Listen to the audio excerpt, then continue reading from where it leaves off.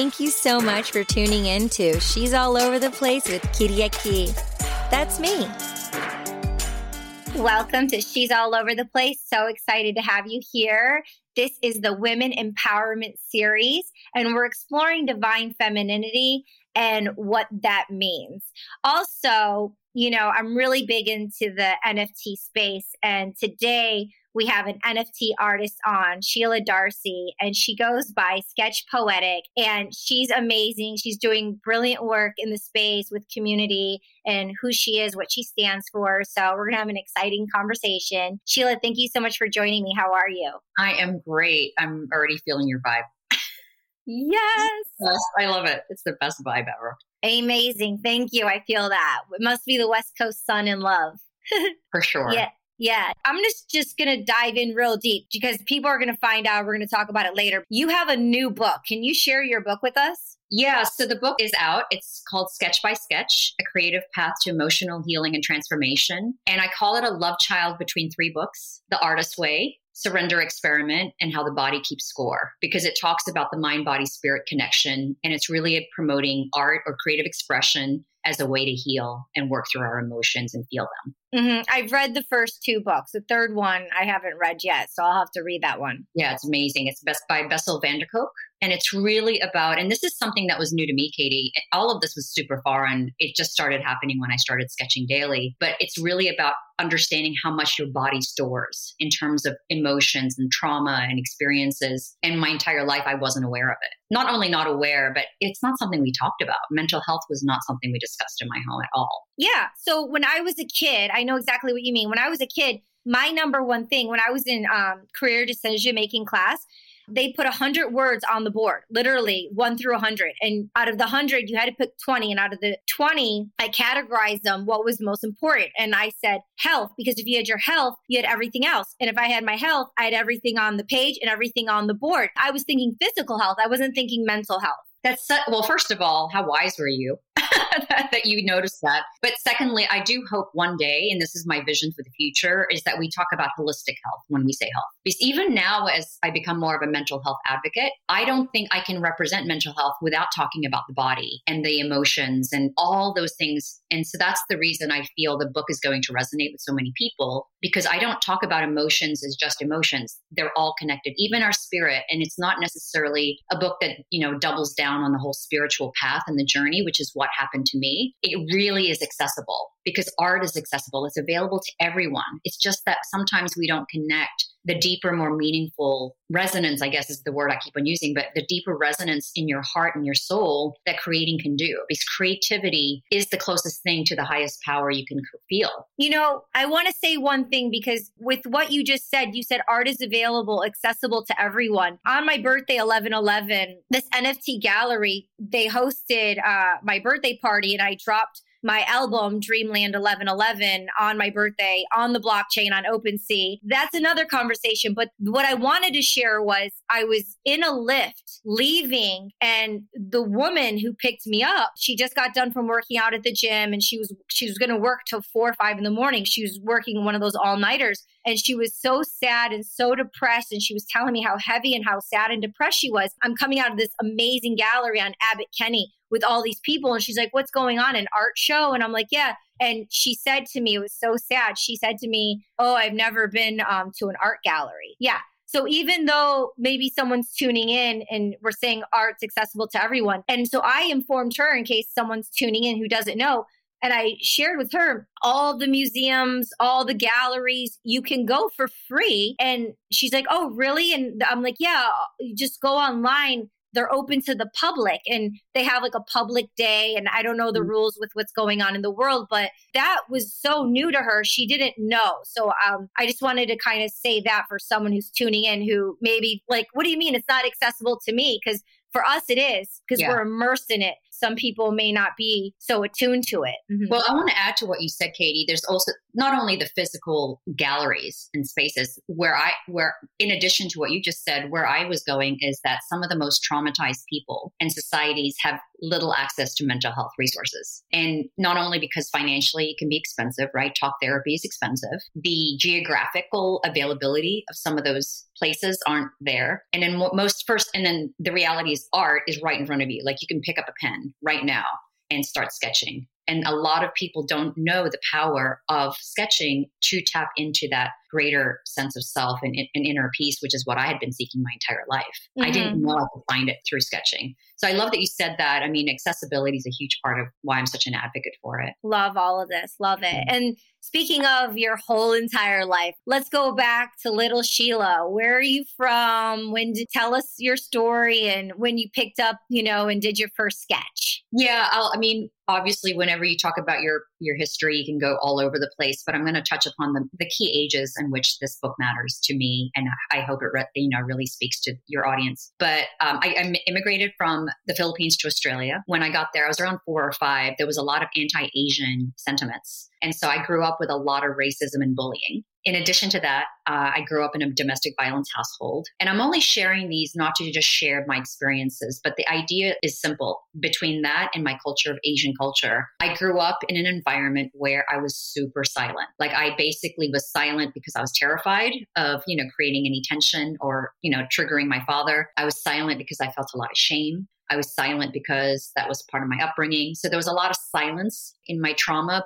But what's really interesting, Katie, is I was so uncomfortable with silence that I needed to be around a lot of noise, right? So that's why I was very frenetic. I've been a social butterfly. It's because unconsciously, I didn't realize how much silence was causing me a lot of discomfort. I grew up in Australia till I was about 15, and then I moved to Memphis, and that was, again, very racial. I wasn't used to being in a school that was very black and white, and there was only 2 Asians in my high school. So interestingly, I think the idea of race has been a thread throughout my entire upbringing. And then I started going down the corporate path. I actually majored in art, but then got sucked into the corporate space because I really felt like I was living my life for everyone else. And so that's really a big part of my story. And where did you go to school? I went to school in Memphis. In terms of my college and high school, I went to Memphis. And then in Australia, it was a place called Brisbane.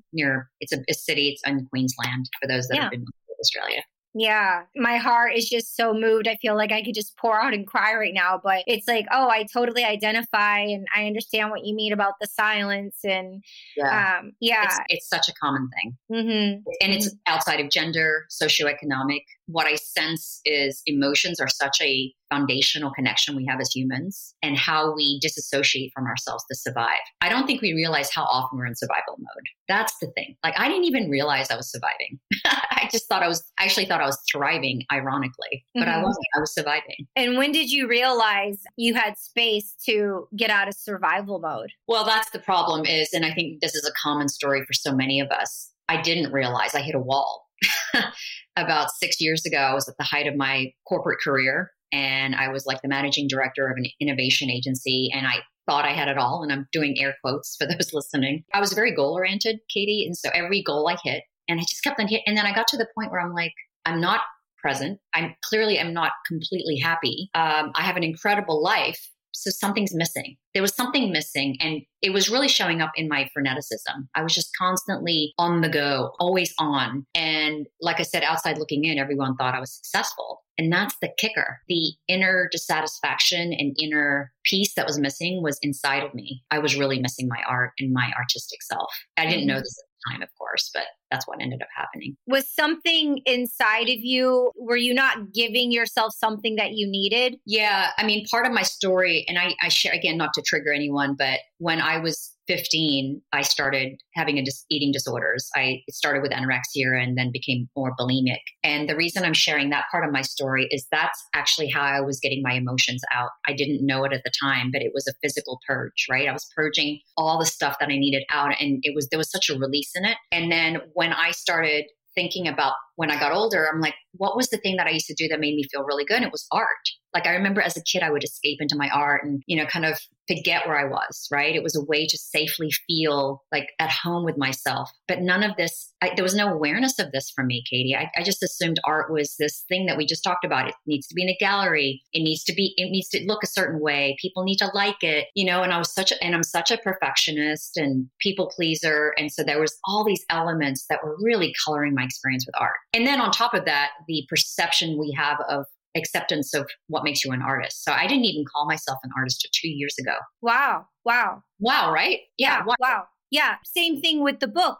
That applies to every principle, I think, because when you're publishing a book, it's like, who's going to like my work? Who's going to publish it? How do I decide who's going to give me the most value? But now you could do self-publishing. I published my poetry book, A Lover's Fairy Tale. I'm going to send you a copy. You have to have it. And so are you self-publishing your book?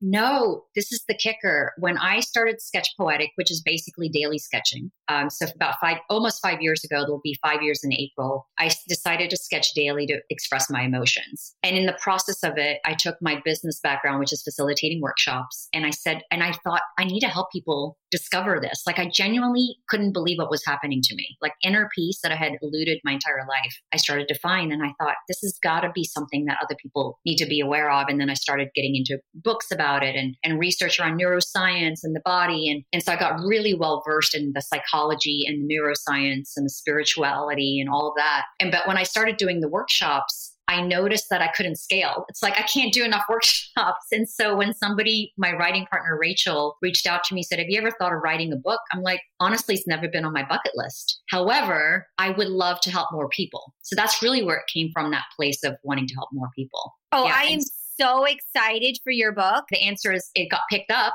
by Macmillan and Hay House. So it's being published internationally. It's going to be, in UK and Europe and Asia and South America. It's going to be, global launch, which is exciting. Definitely.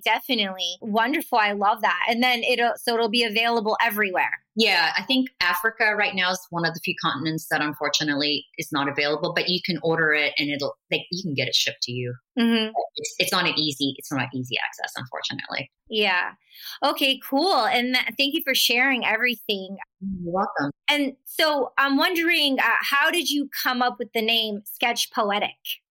Easy. My coworker came up with it. So I started my Instagram account, Katie. It was my first day at my work. So this is an interesting part of my story. I quit that job I told you about when I was the managing director because I knew that I needed to find a more well-balanced life. So when I started this new gig, I started sketching daily at this coffee shop, Verve on 3rd Street in Hollywood. And so I would go there every Monday through Friday. And so my coworker, I'm like, I need to start an Instagram account because I want to hold myself accountable. That's the only reason I started it. I'm like, I need a visual timestamp that I do it every day. And so we were bouncing off ideas. And I said, it's like I'm sketching, kind of free flowing. And she's like, Sketchpoetic. And I'm like, oh my God, that's brilliant.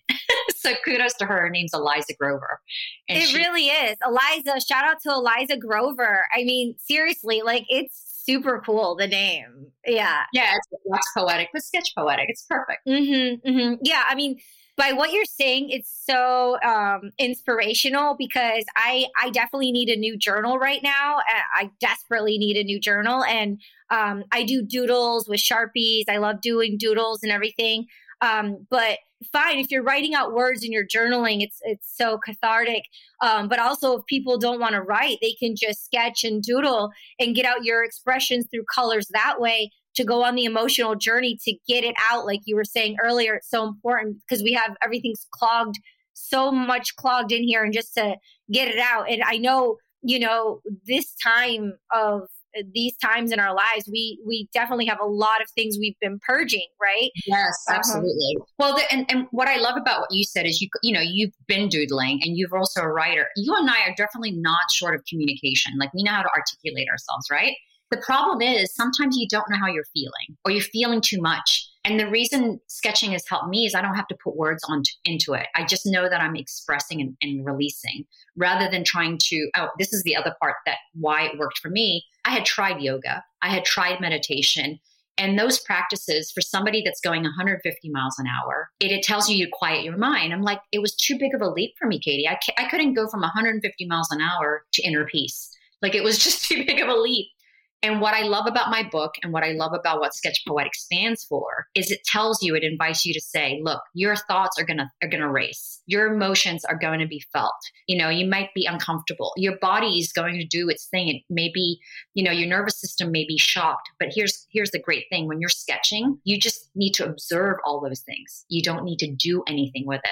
And, as somebody like me that's so performance driven, I think I'm supposed to do or act on everything that I'm feeling. And instead, I just sketch and I'm just doing that. And when I'm sketching, I listen to what I'm hearing, saying to myself, I'm watching my body react. That's the beauty of it, is being a witness to it all rather than trying to quiet yourself down. Yeah. And then you made the beautiful connection that we're both empaths. And I've talked about being an empath, on previous episodes. But for people who are tuning in, can you elaborate what an empath is for you, what that looks like? Well, You just did a bit, but I mean, elaborate a little more. Because I'm a visual person, I think of it as like a sponge. When you are around somebody and you have such a desire to connect with them in a way that's authentic and real, we tend to take on what they're feeling. But instead of just taking it on, our way of loving them or certainly supporting them is to absorb it. And it's our way of taking the pain away in most cases, or or if they're feeling joyful, to share in that joy. But if you're not aware that empathy is fantastic in terms of connection, but it may be hurting you if you're not taking care of yourself. So I'm learning more and more to be, my husband, he's a therapist. It's called equanimity. It's the ability to be empathic, but without absorbing it. And so that's why I sketch. It's like, okay, I just had a really heavy conversation with my daughter. Let me sketch it and release it all so that it's not sitting in my body. That's the definition of empath, though. Yeah, definitely. What's your definition? Well, one thing, absorbing, definitely. So my centers are open. Yeah. And, one thing I would like to say, like a tool that I do is, if, I'm in a large crowd or an event or a party, or if I'm feeling something, a tool I do now that I didn't know before is I'll go to the bathroom and I'll run cool water on my wrist. Oh, I love that. Because you're connecting with your body then, right? Yes. And then I'll put cool water on my hands and then just put it on the back of my neck.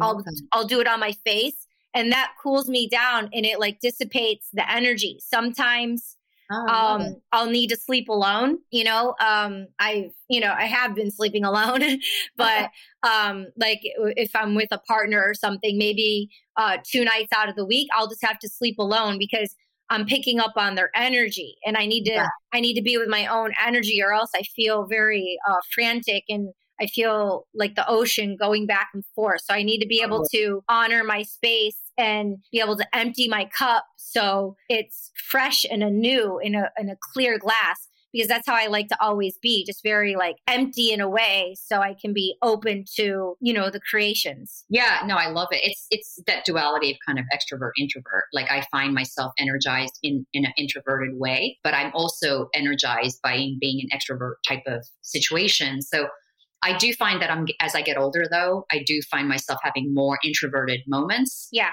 Well, yeah, I'm generally an extrovert, but yeah. Yes. Most people think my whole life I'm an extrovert, and I think I'm an introvert, but I've learned to be an extrovert. At a young age, I built those social skills. I built those skills because I knew I had to. And then I learned the word ambivert, where you could be both. I think that's what I am, ambivert. I love ambivert. That. Through your sketching, everything is all about how you're feeling. Also, do you have an idea? Do people commission you like, oh, I have this in mind? Are you open to those kind of collaborations with people? Or do you just sketch basically from your experience and your feelings? Yeah, it's a great question. So the answer is yes, I do. I love collaborations. So the underlying beauty of daily sketching was that it opened me up to connect with people in a different way. So one of the things I talk about in my book is it's great to sketch alone, but it's also important to have human connection. So what I do is I and I put this in the Q&A section, which is if you're going to invite others to look at your sketches or you're going to sketch with others, if you're an artist, it's hard to get out of the art critic mode. Do you like my sketch type of mentality? Even though you're asking them, like, what do you think of the sketch? You're underlying saying, you're asking, do you like my sketch? So trying to get out of the habit of looking at art as art, but rather art as an expression of emotion. But collaborations are great. The interesting part of my journey, Katie, is that I didn't go into it wanting to become an artist. I always wanted to be an artist, but I didn't go into it thinking that that was going to happen, but it did for one singular reason. I was coming home to myself. I've always been an artist. I realize that now. Since I was a little girl, I've always been an artist. But the label of it, the identity of it was so intimidating for me because I had all these societal expectations of what it means to be a fucking artist. Sorry, it just makes me angry to think about it for myself, right? That little girl that just get it. You know what I mean? It's like, yeah, let's get it. So infuriating. It was infuriating. It is. Look back. And so I wrote this book for my 15-year-old self to say, look, if you feel like art fits in this box of like what a gallerist tells you or your art teacher has told you or your parents have told you, that is so limited in what art is. And the NFT space is really showcasing all of that, right?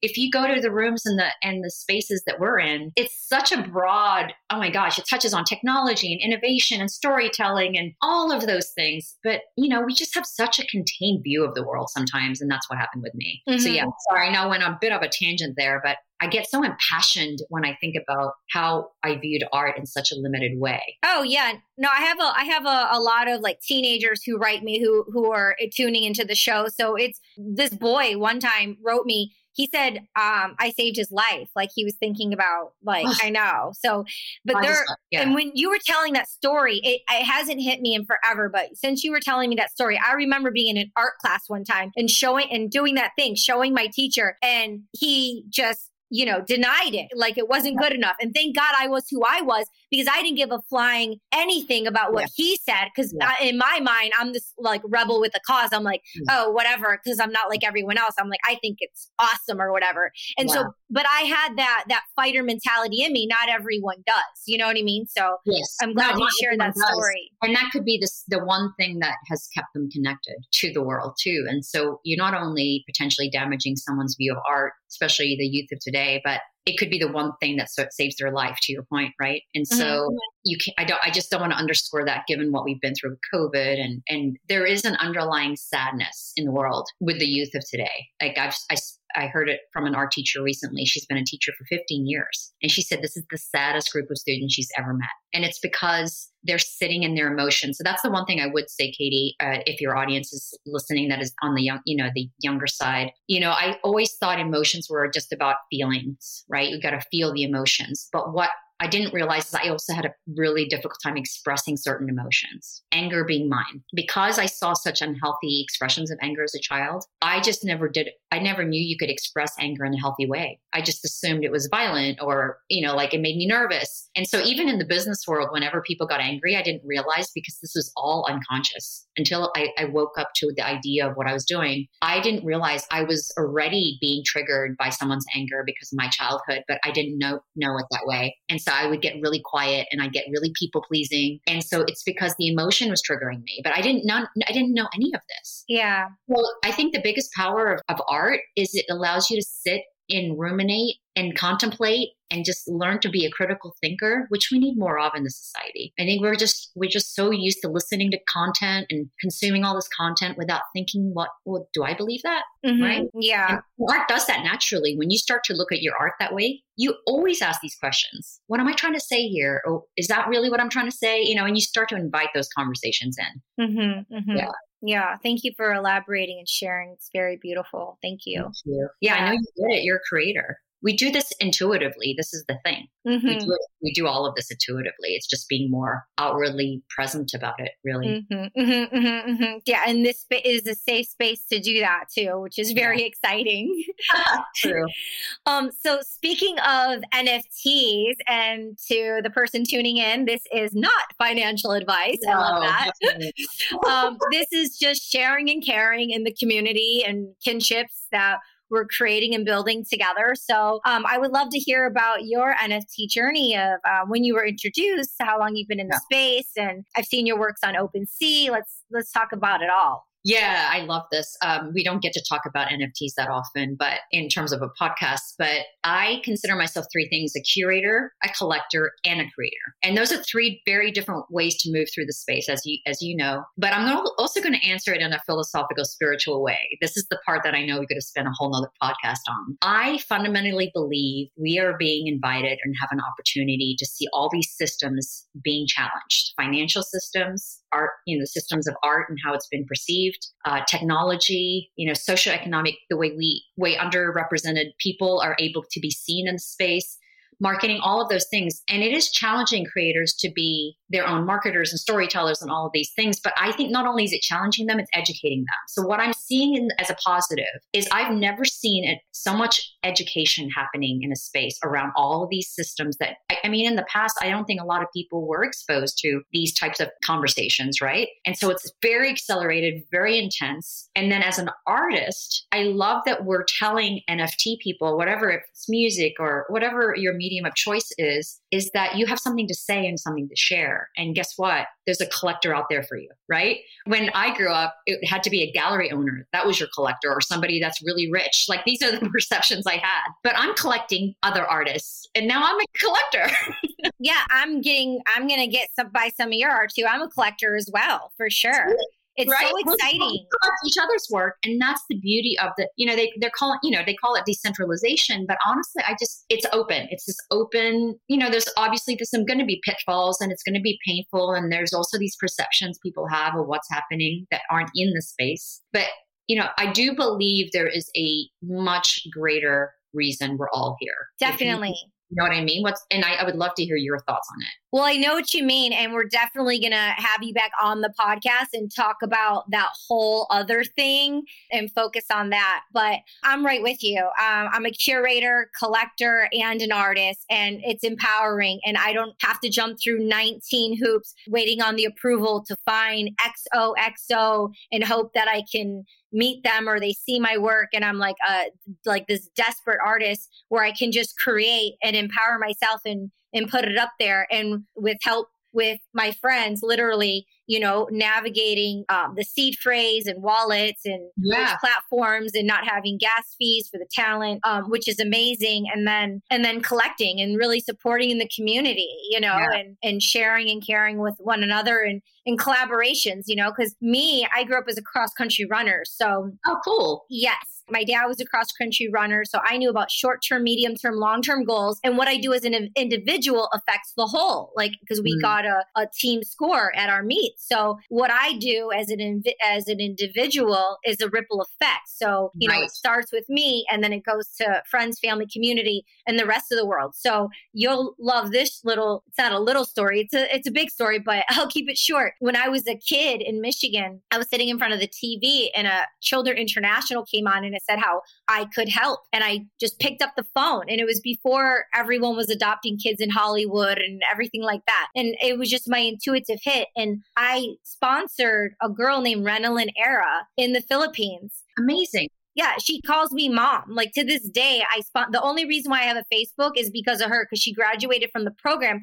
But she was a kid, very 4, and I was a kid, and we were pen pals, and I would sponsor her, and she graduated from the program. So I thought, by the power of yes, I can energetically connect and help someone in the world and be an anchor in the world with someone I've never ever met. So I have a really big connection beautiful. With the Philippines. That's where I'm from. Yeah, that's so, see, we met. Oh, amazing. Love exactly. Yeah. So to be able to be a part of something so macro is just really, really, powerful. So. Yeah, no, I mean, like you said, we could talk about this for hours, but you said the word approval, which is really, I think people have been seeking approval, and this NFT space is really creating advocacy.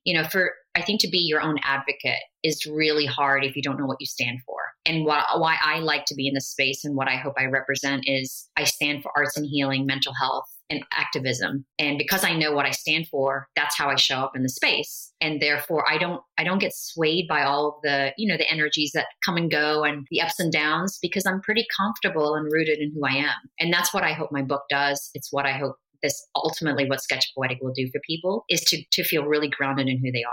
Because that's ultimately what matters. tell everyone the name of the book again and where they can find you. Yeah, so you can find me at sketchpoetic.com or sketchpoetic on all socials. And you can buy the book at all online bookstores. I'm a huge advocate of local bookstores as well. But if you go to sketchpoetic.com, I have all the links to get my book on, and it's called Sketch by Sketch, A Creative Path to Emotional Healing and Transformation. Cool. And then you're on Instagram. So yeah, I'm on Instagram, Twitter, and I'm barely on Facebook, but I'm on there just because there's still people there. But and yes, a lot of us are on Discord and all these other community.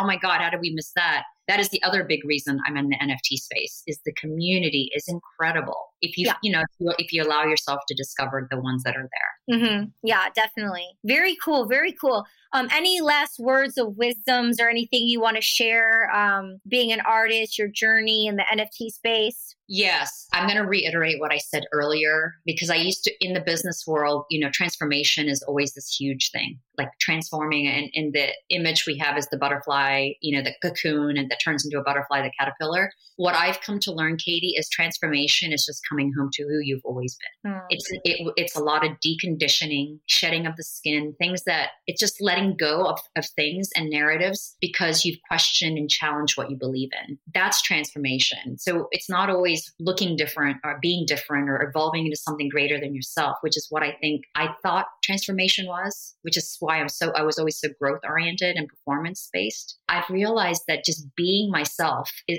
hard, but it holds me there's nowhere else to hide. Once you know who you are, there is no hiding because you're so certain in that. But it was so much easier to hide, so much easier to fit in all these molds, right? Business women, and so that's my wisdom or nugget for people today listening. Yeah, go back home to yourself because you're freaking amazing. Mm-hmm, mm-hmm. Yeah, love that. Thank you so much for sharing everything. You're welcome. It was such an honor to have you on, Sheila, and I'm so excited that we collaborated and did this podcast, and I'm looking forward to doing many more collaborations with you in the near future. Me too. Thank you so much. And I'm looking forward to collaborating with you in person as well. Yes, 1000%. Everyone, you heard it here first. Get the book right now and check out the show notes and follow Sheila. Get the book and keep rocking and rolling. Be inspired. Live your best life. And if you have any questions, comments, or concerns, feel free to reach out to me. Would love to hear from you. imaginekatie@gmail.com. Follow my social media, and we'll see you next week for the Women Empowerment Series, Exploring Divine Femininity. Thank you so much. Ciao. Bye. Thank you so much for joining us. We'll see you next time. Kitty at Key, over and out.